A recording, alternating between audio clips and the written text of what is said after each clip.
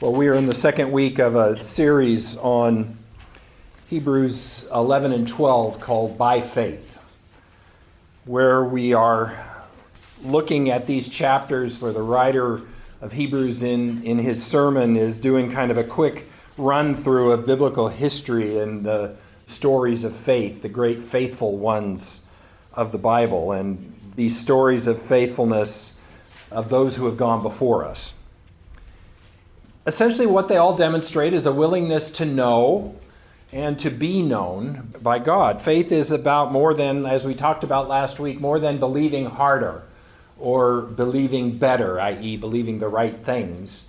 Faith is about faithfulness. Faith, at its bottom line, is about relationship with God and the way that relationship with God also fosters relationship with one another. And so today we're looking at the story of Abraham that comes next in this list of great faithful ones, and we're going to look at verses 8 through 22 in chapter 11. By faith, Abraham obeyed when he was called to set out for a place that he was to receive as an inheritance. And he set out, not knowing where he was going. By faith, he stayed for a time in the land he had been promised, as in a foreign land, living in tents, as did Isaac and Jacob, who were heirs with him of the same promise. For he looked forward to the city that has foundations, whose architect and builder is God. By faith he received power of procreation, even though he was too old, and Sarah herself was barren, because he considered him faithful who had promised. Therefore, from one person, and this one as good as dead, descendants were born, as many as the stars of the heaven and as the innumerable grains of sand by the seashore. All of these died in faith, without having received the promises, but from a distance they saw and greeted them. They confessed that they were strangers and foreigners on the earth. For people who speak in this way make it clear that they are seeking a homeland. If they had been thinking of the land that they had left behind, they would have had the opportunity to return. But as it is, they desire a better country, that is, a heavenly one. Therefore, God is not ashamed to be called their God. Indeed, God has prepared a city for them. By faith, Abraham, when he was put to the test, offered up Isaac. He who had received the promise was ready to offer up his only son, of whom he had been told, "It is through Isaac that descendants shall be named for you." He considered the fact that God is able even to raise someone from the dead, and figuratively speaking, he did receive him back. By faith, Isaac invoked blessings for the future on Jacob and Esau. By faith, Jacob, when dying, blessed each of the sons of Joseph, bowing in worship over the top of his staff. By faith, Joseph, at the end of his life, made mention of the exodus of the Israelites and gave instruction about his burial. Let's pray. Lord, help us to relax into and take up the invitation that you put before us every day and always. And that is that invitation to relationship, covenant relationship with yourself. Help us to relax into that journey and discover what you have for us along the way. For we pray this in Jesus' name. Amen. Amen. So on Thursday of this past week, our guide dog puppy, Wailea, climbed on a plane with one of the other members of our club and two other dogs and two other members of the guide dog puppy raising club and headed for San Francisco. She was approved for air travel, which is a big feather in our cap as puppy raisers. But they were headed to San Francisco to attend the annual gala for Guide Dogs for the Blind at the Ritz-Carlton in San Francisco. So our dog didn't dine at that table, but got to be at this event, and we got a picture of her this morning with a string of white pearls around her black neck. So that was pretty fun to see. But we've been getting pictures all these past few days of Wailea in various places in San Francisco. Wailea on the plane, Wailea on BART, Wailea on a cable car, Wailea standing with the Transamerica Tower in the background. Just a regular travel log of a trip to the city. And Wailea also at the headquarters for Guide Dogs for the Blind, sitting patiently in front of the sign as she could having her picture taken while the Guide Dogs headquarters in San Rafael, which is just north of San Francisco. But it's Wailea's journey that we've been watching on these various pictures that are coming through to us. And it's gotten me thinking about road trips. It's gotten me thinking about travel and what happens when we travel. The destination very often, the reason for the trip, the place that we're going or the reason that we're going there is often not the most memorable part of the trip.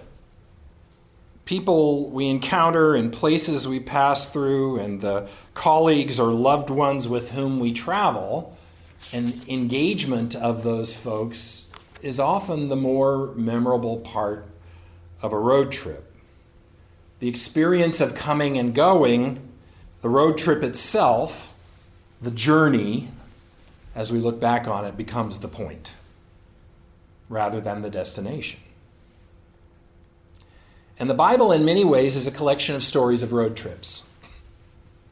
It's a collection of stories about migrations, moving toward a particular destination, how those journeys become pilgrimages.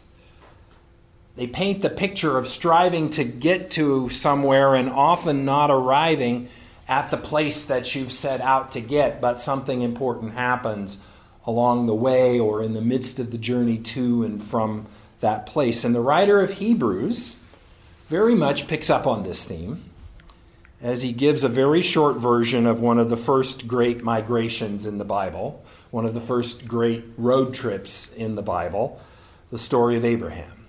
The road trip taken by Abraham when God calls him to go to a place that he will show him. Just leave Ur. That's the only thing you need to do. Leave the land of Ur and go to the place that I will show you. And you will have, you old man who is long past child rearing or child conceiving, and you old woman who is also long past child raising and child bearing, will be the mother and father of descendants too innumerable to count. Ha ha. And that's what they did. They laughed when they heard that.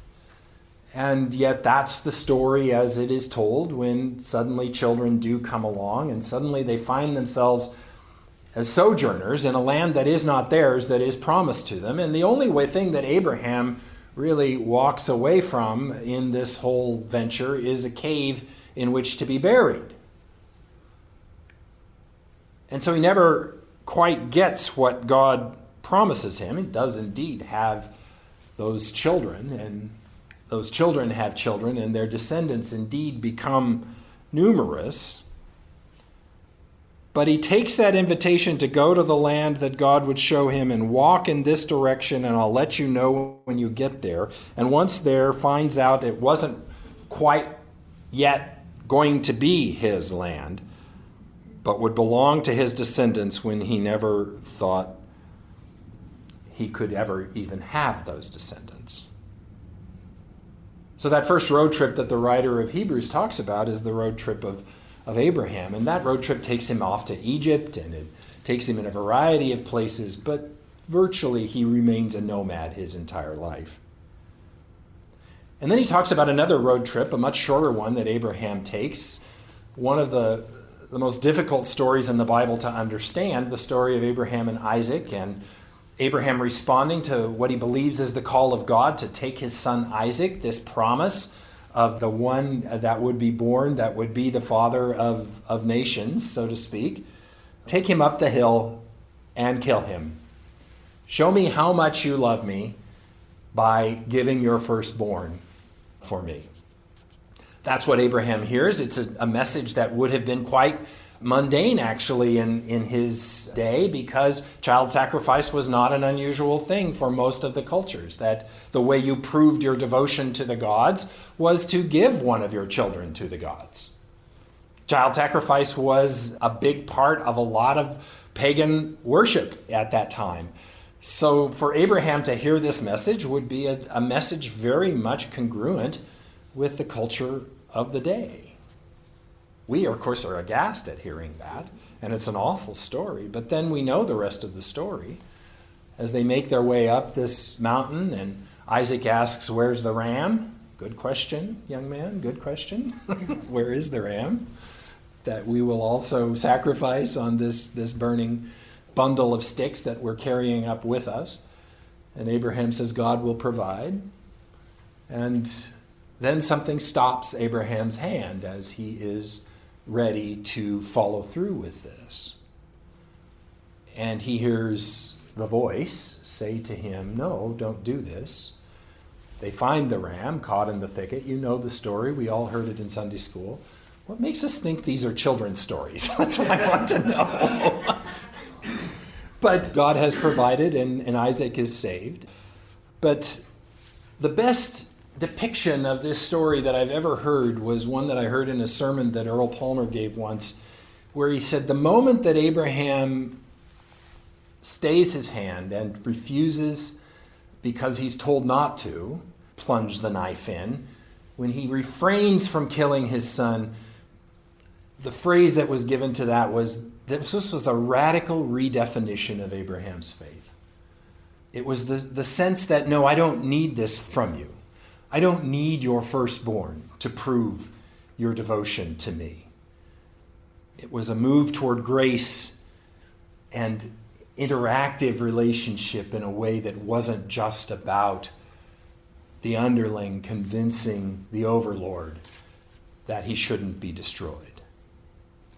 A radical redefinition of Abraham's faith took place on this journey and probably propelled the rest of the journey in some way that allowed him to deal with the unfulfillment of it all and not seeing the place to which God was ultimately going to deliver his people. Often what happens on biblical road trips is that destination ends up not being the point of the story. As the writer tells us in talking about the patriarchs and talking about Abraham and Isaac and Jacob and Joseph, these 4 generations, he concludes all of these died in faith without having received the promises, but from a distance saw and greeted them. All of these were people who knew what it meant to strive without arriving, but to continue to, as Paul says in our opening text for this morning, press on. And they're compelled by a vision of a better country that has been prepared for them, that has been reserved for them. And so they press on. And what they gained and grew into along the way was nothing short of a deeper relationship with God. Therefore, as the writer says, God is not ashamed to be called their God. Indeed, he has prepared a city for them. The point of the journey is not merely about arrival at the promised destination. The point of the story is not merely about their faith and how strong or how weak it was. The point of the story is relationship.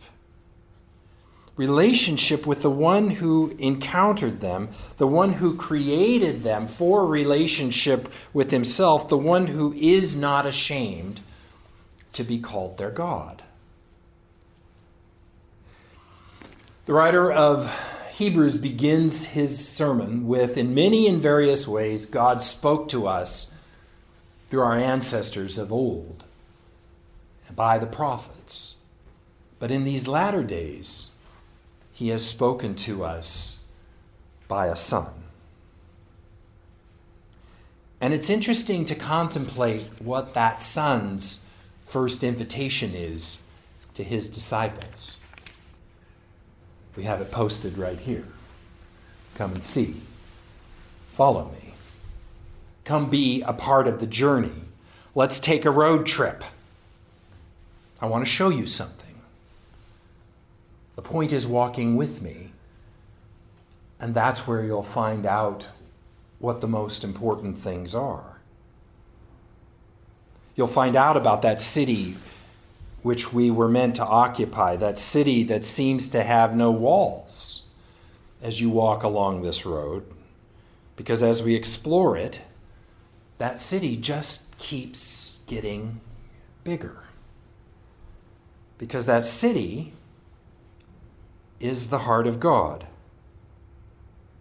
It's defined by the boundless depth and length and height and breadth of God's love. And that love is something that we will never fully comprehend, but will always be growing in our comprehension of. And that love is something we learn that God will never withdraw from us. That love is something from which we will never be separated. Let's pray.